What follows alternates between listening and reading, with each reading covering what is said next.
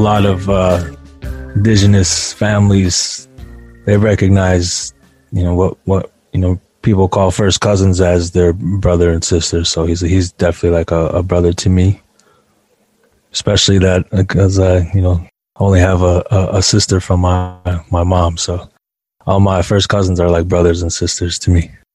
So yeah, that's he's a little bit younger than me, but not by much. So he's my brother. I can't get away with saying little because he's bigger than me. Younger. Yeah, he's younger, but I can't get away with saying little cousin. But that's one of my good cousin brothers. Yes, and he's a singer too. He's definitely a singer. He's a singer. That's his nickname in the group chat is his Jammer from the Slammer.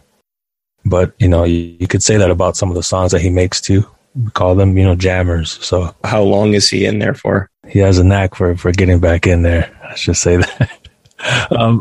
He just he's trying to get right. So however many times it takes for him to, I guess is but just a constant reminder of how real life is, for a lot of indigenous Native men.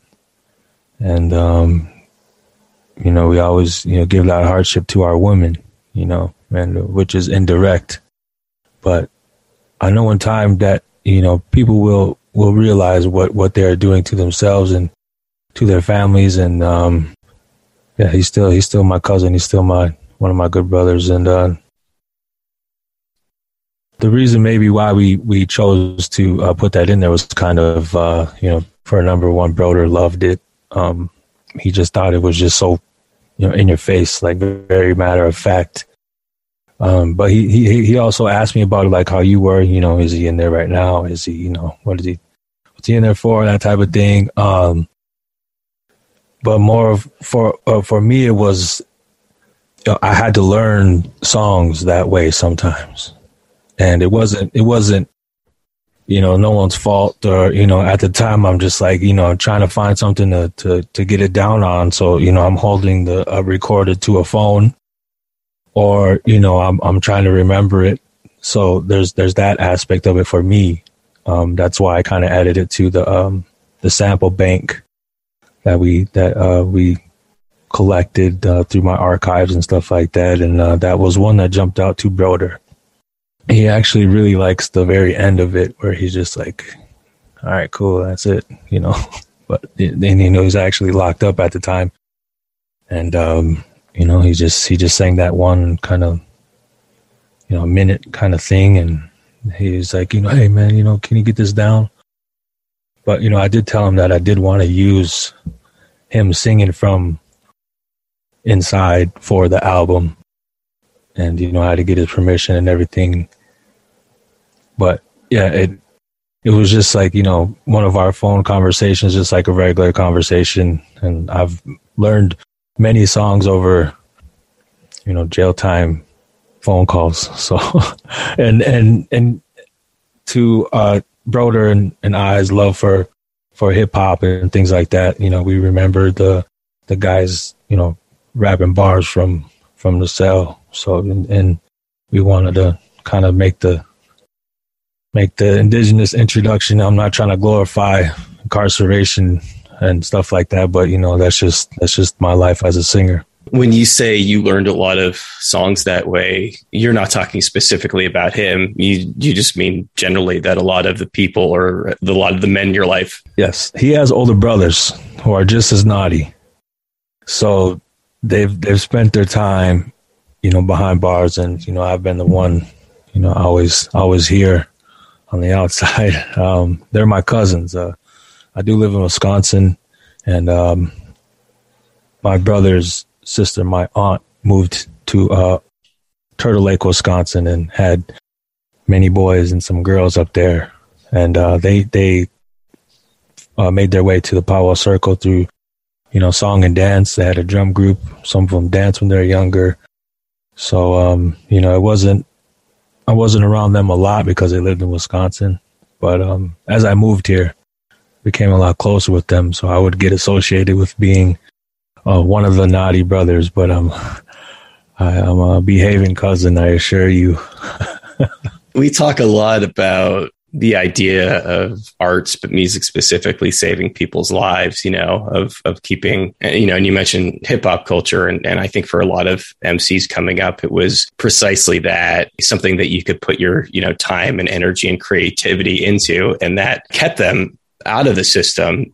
For you specifically, being involved in the powwows, do you feel like that's something that has kept you from going down a darker path? I attribute a lot of that to my mother keeping me busy with all the urban city programs, the youth programs that there were. She kept me involved in the Minneapolis youth indigenous communities. There were some teachers at the time who, I feel very gracious and, very humble to growing up in a time where there were really, really important teachers in the neighborhood, in the school systems, that were taking the time and to teach, just these powwow songs to the youth.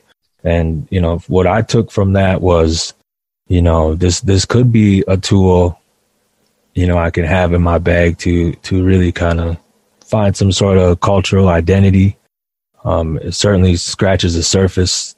Powwow is not anything too deep culturally, but it is a lot of fun. It's usually mainly used for, social gatherings, bringing people together and really kind of just enjoying the gifts of life. Watching your kids or your younger siblings or relatives out there enjoying themselves. And for the most part, singing for me did keep me out the streets.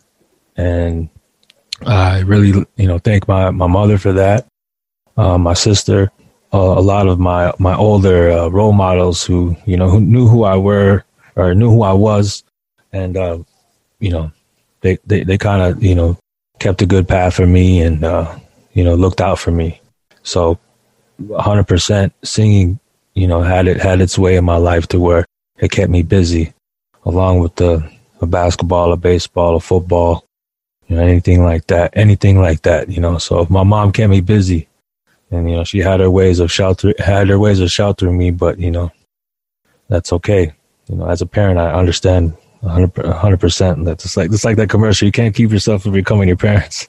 So here I am 5 kids later. So hats off to my mom. I love you. It's interesting. You said that the powwows themselves aren't too cultural, which is very surprising to me, because it seems like, obviously it's very tied to a community, yes, and tied to that culture and a sense of history there. But what's the disconnect? I wouldn't say there was a disconnect. I think there's something deeper that we all have to understand now as contemporary indigenous people living in these modern times, I guess you could say. I won't want to romanticize us being a ancient culture or anything like that. I just believe that, we do have to strive to know the difference between powwow and ceremony and things like that.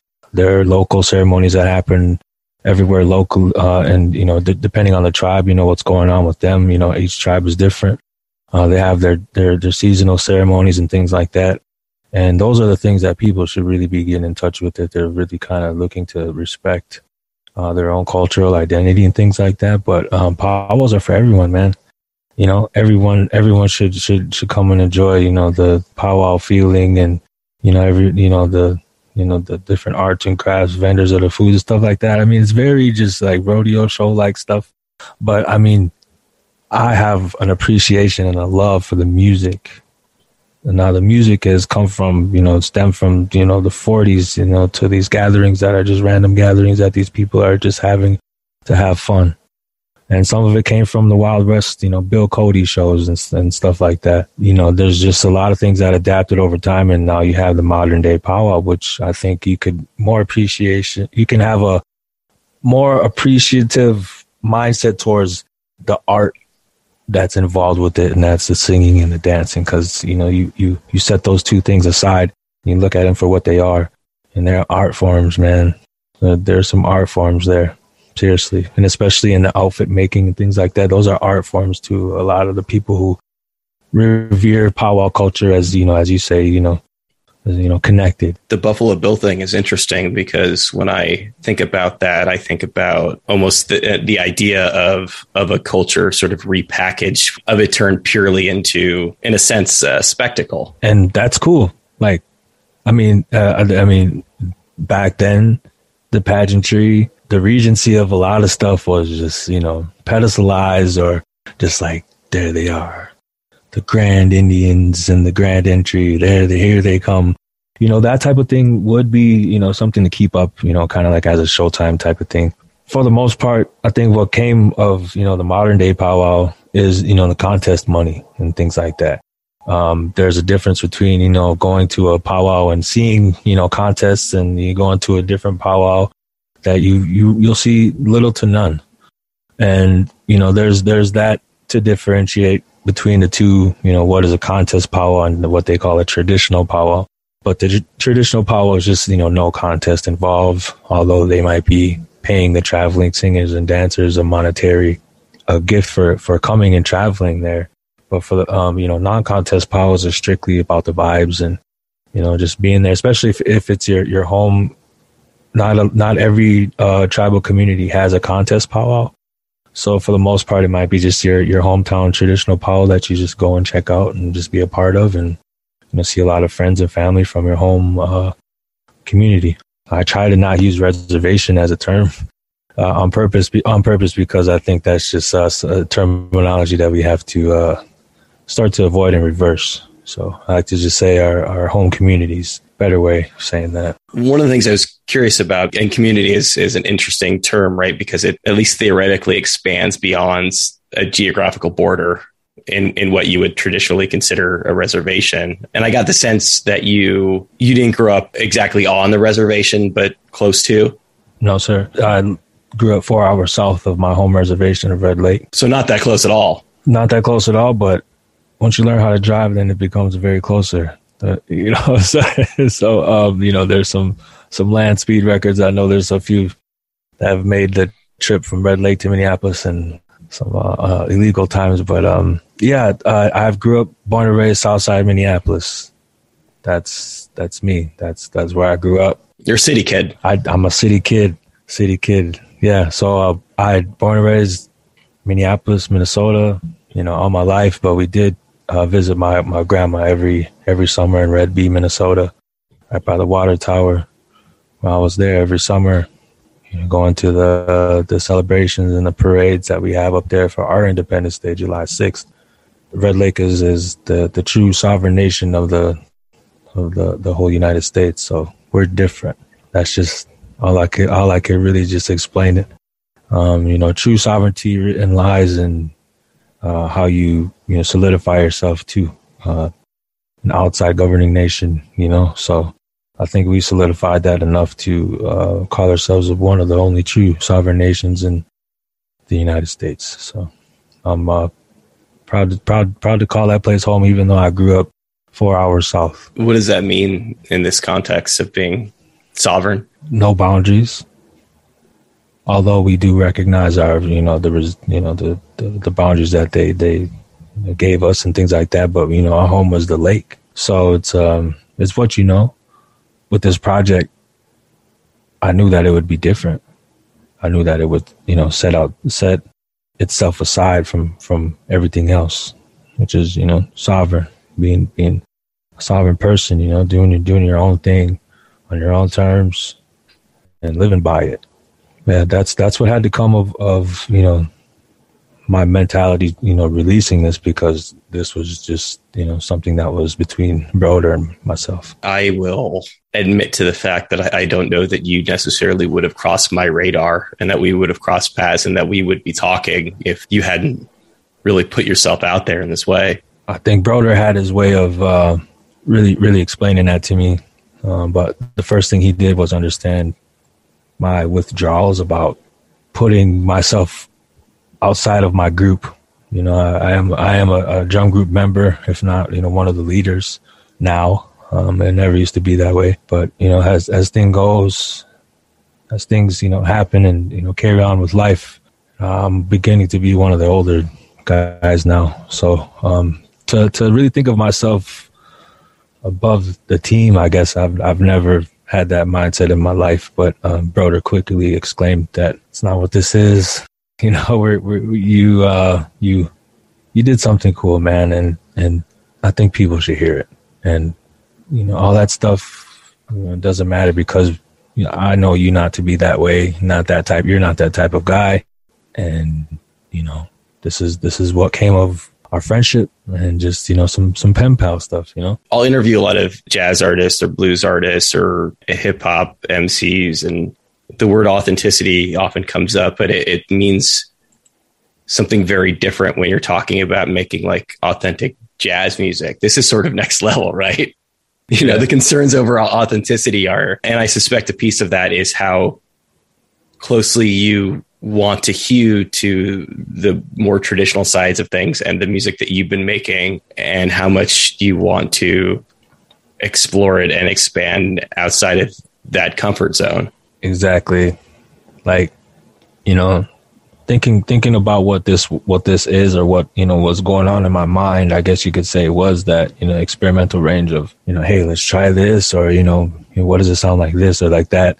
I literally just played, you know, after I got, you know, Broder's, you know, permission, or I guess, you know, he jumped on board with the whole thing, or he realized, or we both kind of had that conversation with like, this is what it is. I'm not trying to be an indigenous drummer or nothing like that. And I just was like, I want you to be the Broder drummer. So when, you know, I was making this, it wasn't really something that was like thought out.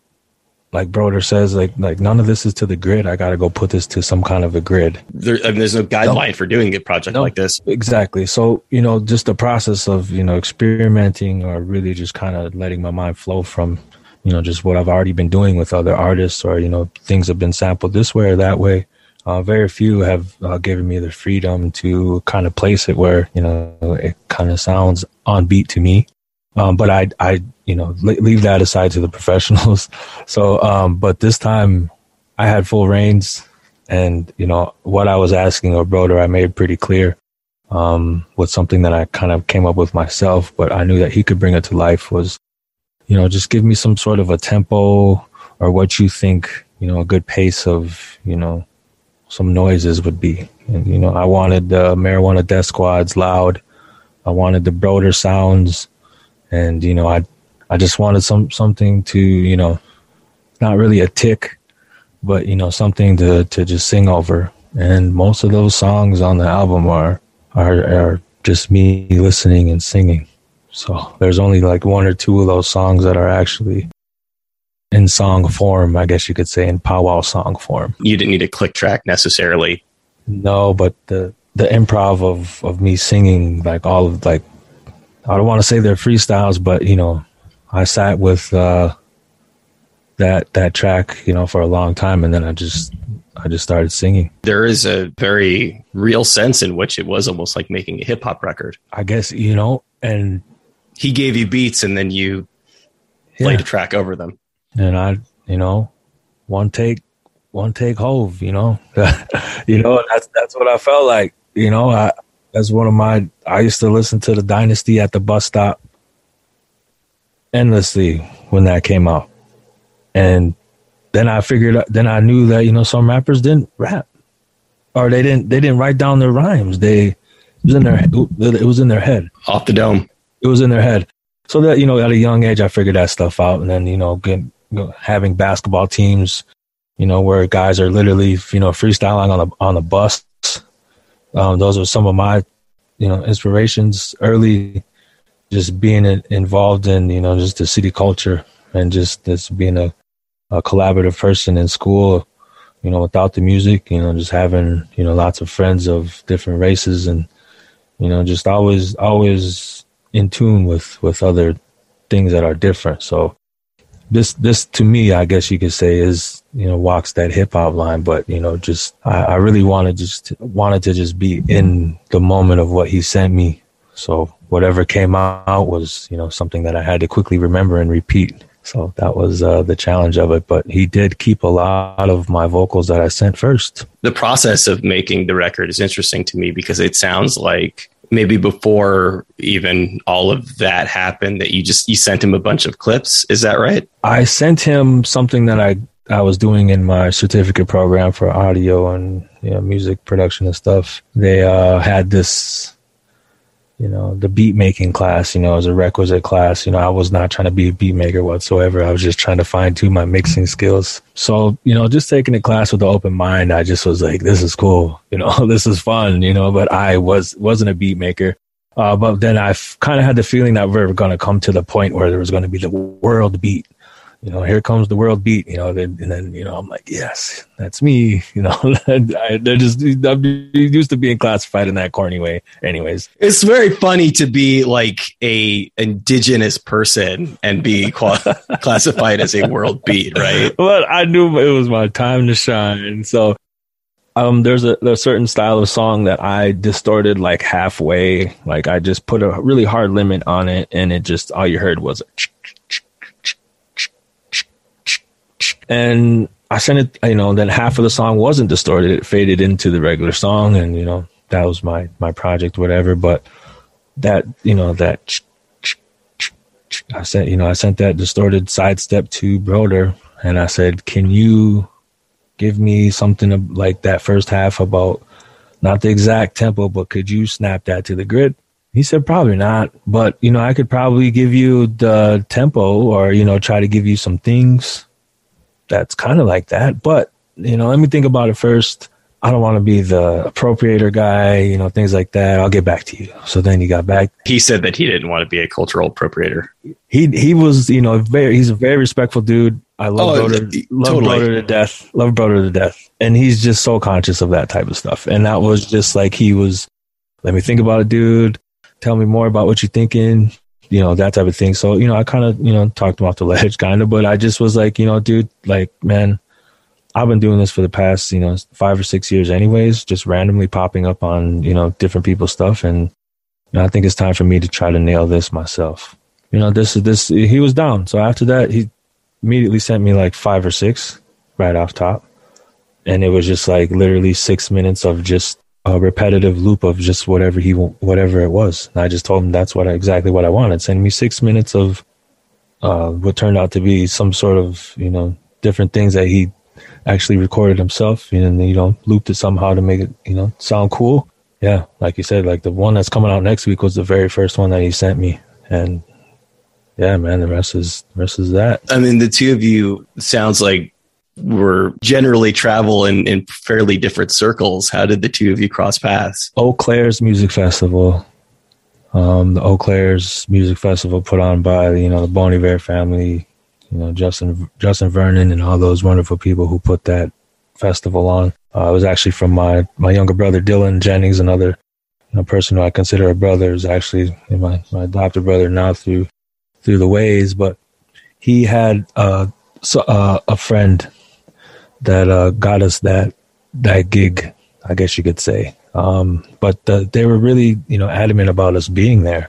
I sang with Midnight Express at the time, and we were traveling that summer, and it was explained to the Eau Claire's crew that, they would have to compensate us as if we were winning first place. So, but that was not important to us after I seen the bill. But everybody wants to make money, making stuff. I'm like, okay, so I'm looking up all these people before I even, show up to the thing. And I'm like, okay, this is going to be cool. They were kind of on the fence about it because they were like, well, people usually just don't be like, oh, okay, well, here.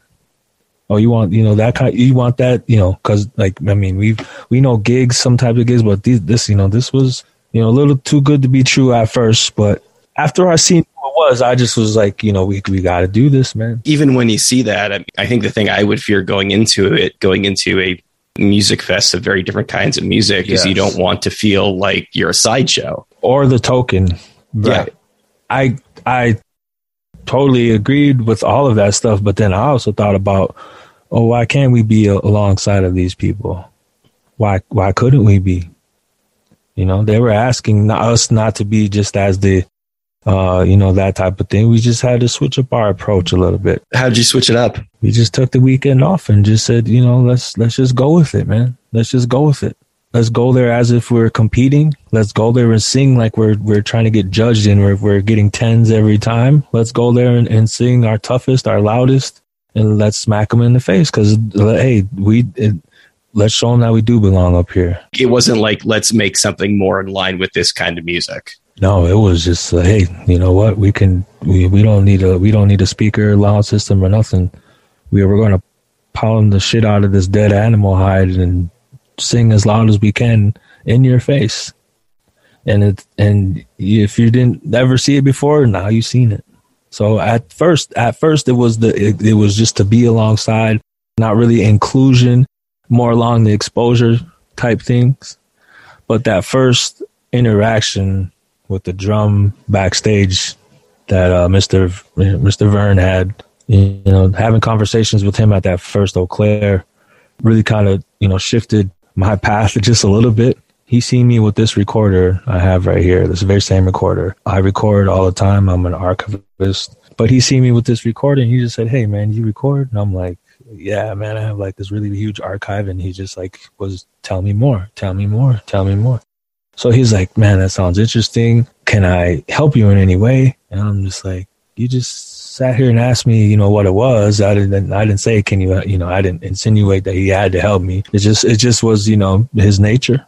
And I just said, well, you know, we just can keep in touch and just, you know, maybe we can put this somewhere, or, you know, I really just want to go get more and just keep, you know, building onto it and go get all the recordings and records and all this stuff.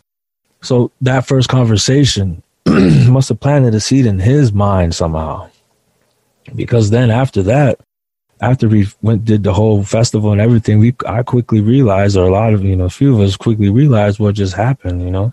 We just, you know, rubbed elbows, or, you know, just sang our hearts out in front of these wonderful musicians that are just, they're just good people, you know, and we did something that was right. And the conversations that, you know, we had at those first Eau Claires kind of put us in the rotation of, you know, hey, we're going to keep coming back here.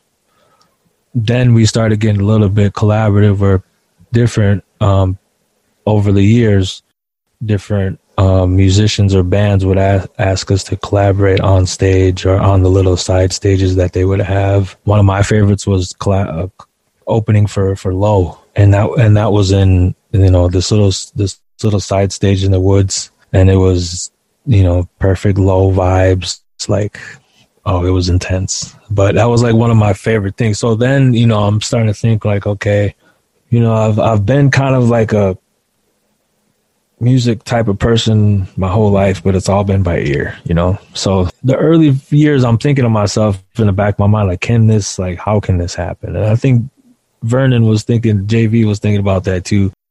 Like, dang, I want to collaborate, but how, you know, how are we going to do it? And it was very cool. The over the years at Eau Claire's, just kind of doing the things with the different artists. But then, you know, things just started going in my mind like, man, I know it could be done like a certain different way, but I didn't know the different way yet, you know? So it was just, you know, an opening of some sort of, like, it tapped into some creativity into my mind that was always there. I just was, you know, too lazy to bring it out, I guess. Not too lazy, but it's, I mean, maybe too lazy. Maybe that's part of it. Yeah. But also there's just no, like, there's no rule book. There's no instruction book for how to incorporate these things. And I suspect, like, based on that and based on Justin Vernon seeming like a pretty thoughtful guy, that he probably had similar, if not misgivings, hesitations as Andrew Broder. He was just pushing forward the love that he had and that he felt when he first heard what we did in front of his face, where he just was very, you know, emotional. And the words that he said that I tell a lot of people is that he said, I've never heard anything like that in my life before, which was talking about a guy, a pretty sonically tuned guy, meaning that, you know, he's probably heard a lot. And, you know, taking those words from him also steered me in the direction of, hey, man, maybe, you know, maybe we should just keep conversating with Justin, man, because, you know, he's about the people, man. And that's what singers, power singers are about, or just, singers of indigenous backgrounds is, we do it for the people, man. And it was easy, first off, that he was definitely just a good dude. You collaborated with him on record as well. Yeah. That was shortly after that. I think it was the first we finally got, emails back and forth with Dylan and things like this. He invited Midnight Express out to April Base, and we had the opportunity to record there if we wanted to. But he was working on I, but I think he was just he just released 22 a million. I think he just released that one, but then he was working on stuff at the time that we were there at April Base, which was our first time there. We kind of didn't know what it was. They kind of gave us a background of, what it was. It was kind of like a living space / creative space. But it was, Justin's, creative spot. And, the old April Base, now it's, being renovated and things like that. But, being there and being welcomed there, that was, it felt like, we were at another Powwow Singers. We travel, so, we go, sometimes we travel to other families' houses, and it just felt like we were just at, someone else's house. But it was, the house was full of creative people, and it was really surreal to me to be spending the night and with a lot of those people that were there at the house. Obviously, this is kind of zeitgeisty. A lot of people talk about these days, but this idea of imposter syndrome, of feeling do I belong here? What am I doing here? And there must have been a sense of that. It's just based on the level that he's been able to tame, but also how different the thing is that you're making. Just even just the stuff that never even came out on any album or anything like that, the jam sessions that we've had, just him on the guitar while we're singing, he was very, very cautious about that. Hey man, can I just jam out on my guitar while you guys are singing? And so I'm yeah, man. Yeah, I guess so. Bon Iver, I guess. Go bang on the drum set, do what you if that, you know what I mean? There's nothing that I've learned to say that's wrong, or that's wag your finger type stuff. But it's just, he gave us a chance to be creative in our own minds too. I think he kind of, like I said, he just some of that just opened a box in my mind of, hey man, let's try to just freestyle a little bit of something over the beat that he gives us. So, that first visit at April Base, we cut the stuff that he used for We on I, I. Most of my singers had to be elsewhere, but I did have someone come that last Sunday, and his vocals made the I, track as well. So that I, track was, there was plenty of times to fix up those vocals and everything, but they wanted to keep those ones. So he wanted it raw and real. Yeah, that's fine. That was okay with me. I was, just being there and watching him create a few of those other songs that ended up on the album. It was, it was awesome. It was just really, really eye-opening to me. Being, a premature sound nerd at the time, I just was everything was a little bit overwhelming. But then once we had the chance to go back once or twice, just to, in passing, or just, being at Eau Claire's. There's been some stuff that hasn't made the album that has just been, pretty cool. So it's all been a loving relationship, and they've been nothing but respectful, and they've never asked us to do anything like we've always been expected to. Hey, can you do the drum like this, or can you sing like this, or they're do what you do, man. It's fucking awesome. Do what you do. And, it's cool with us. When you get those sorts of requests, is there a sense that that people have a almost stereotypical idea of what that should sound like? I cringe because I know the word chant is coming to describe what we're doing. That's how I know, that's why one of the song on the albums is, that's why we kind of led with I wanted to lead with No Chance, was to just kind of start that conversation of eliminating that terminology like reservations and things like that. We just got to get rid of that. Forgive me, why is chant problematic? So when I was growing up, I never, ever heard it referred to as chanting.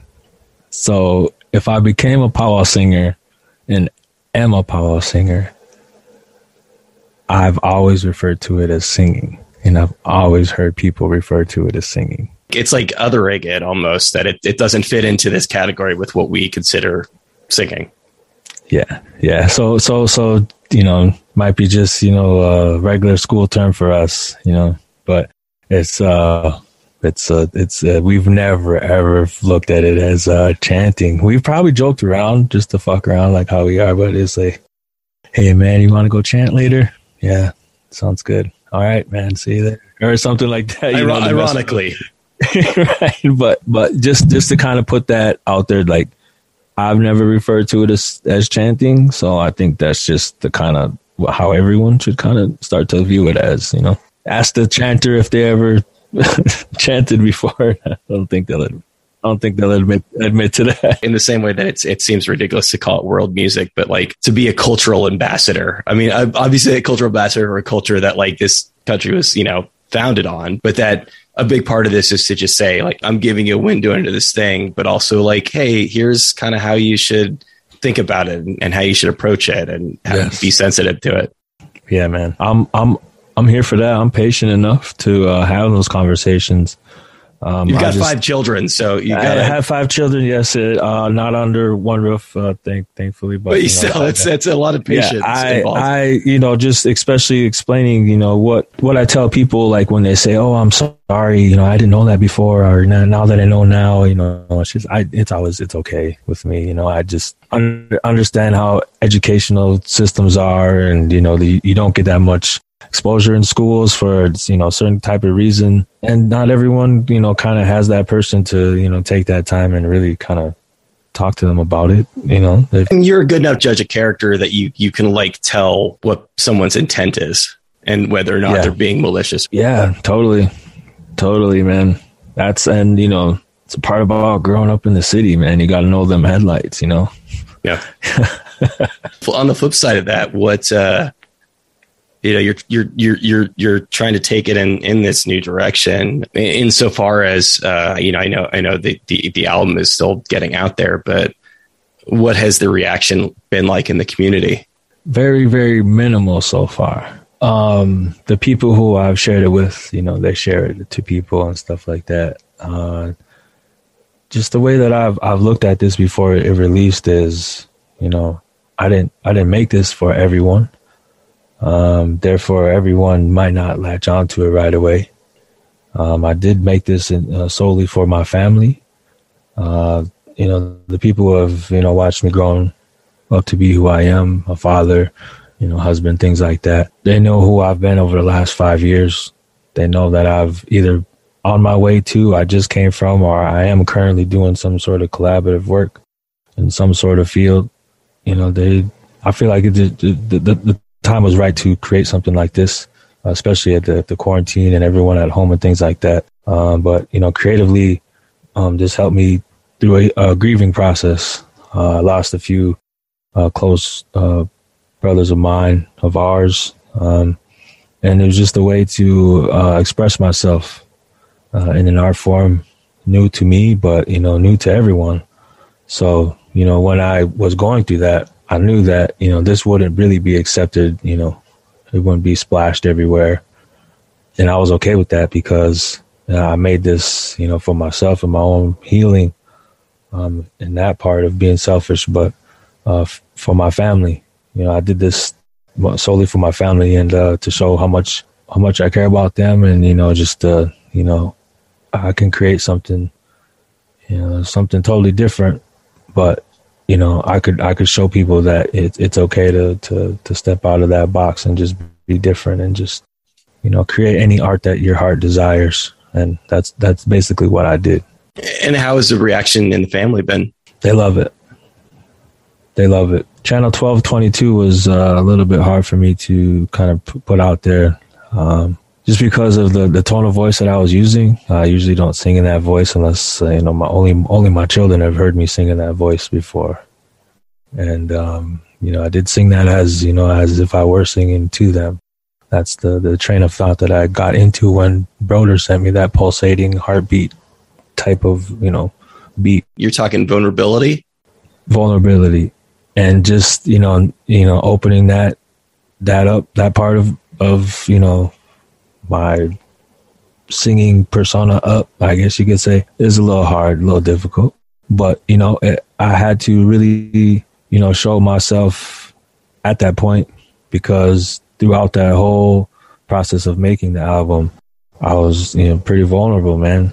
I was pretty hurt, losing, some people who have been around my life these last 10 years, been an important part of my life, people who I've taken care of. There's some hurtful things that go on. So for me to go through that process and really kind of just be vulnerable and just be artistic in whatever way I felt, that was the best way to express that and get that off my chest. But, I did make it for everyone. I don't want to put that out there like that. But, I just, Marijuana Death Squad isn't for everyone. You know what I mean? And, that's the vibe I wanted to put across there. If your ears don't want to get smacked in their mouth, don't listen to this. It's not for everyone, but it's also, there's this sense in which when you put something out into the world, it's not just yours anymore. Yeah, no, I understood that too. I understood that. Brother put that there. And, he said, well, hey, now your family will have it forever. And I said, there you go. Thank you, brother.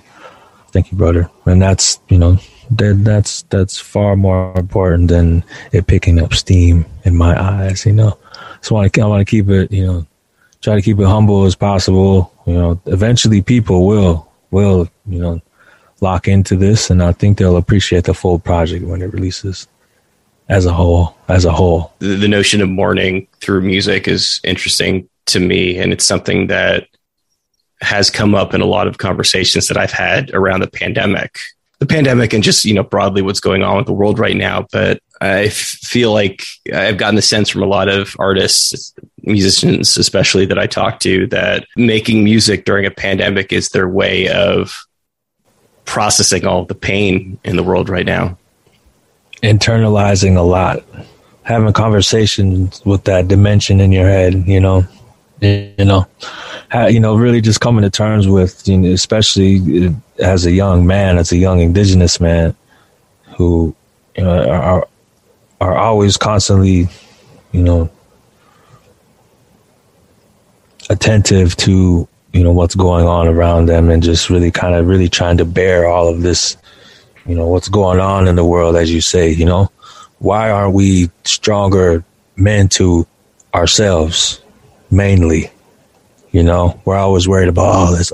We got to help the women. The women are stronger than we'll ever can be. And we shouldn't never sit there and coddle, what I'm saying? Because they're strong on their own. They will slap us up so quick, but we have to be able to, as Native men, to slap ourselves up and really just pick ourselves up, because everyone around us, whether it's men or women or children, they need a strong Native somebody, and I just am trying to be that somebody, especially coming out of a time where you had a chance to internalize a lot and really trying to think about yourself and where you're going, how you're going to get there. All that came to mind, especially as a leader of a drum group, bringing on, younger than you, young men, and learning how to manage them. Can't be any more difficult than my 8th grade basketball team, but, we can make it work. And, just being in the pandemic and thinking and just thinking about grief and why you feel this way, why are you feeling this way? Music was a huge part of that, whether it was me doing what I did or just, going back and listening to different things that I just come across, just really kind of living in that moment and just, like you said, being vulnerable even without making music. Looking at it abstractly, these are two diametrically opposed ideas, right? Strength and vulnerability. But it sounds like with this project, they're very linked for you. Very much so. Very much so. I knew that the space for the really powerful, in your face tracks, I knew the beat was going to be, for Broder. The voice that I sing in throughout the project is kind of like a teaching voice. just because I knew spatially that I had to be like in a certain space while, you know, the strings are up here and like, you know, his synths are down here. I needed to live somewhere in between.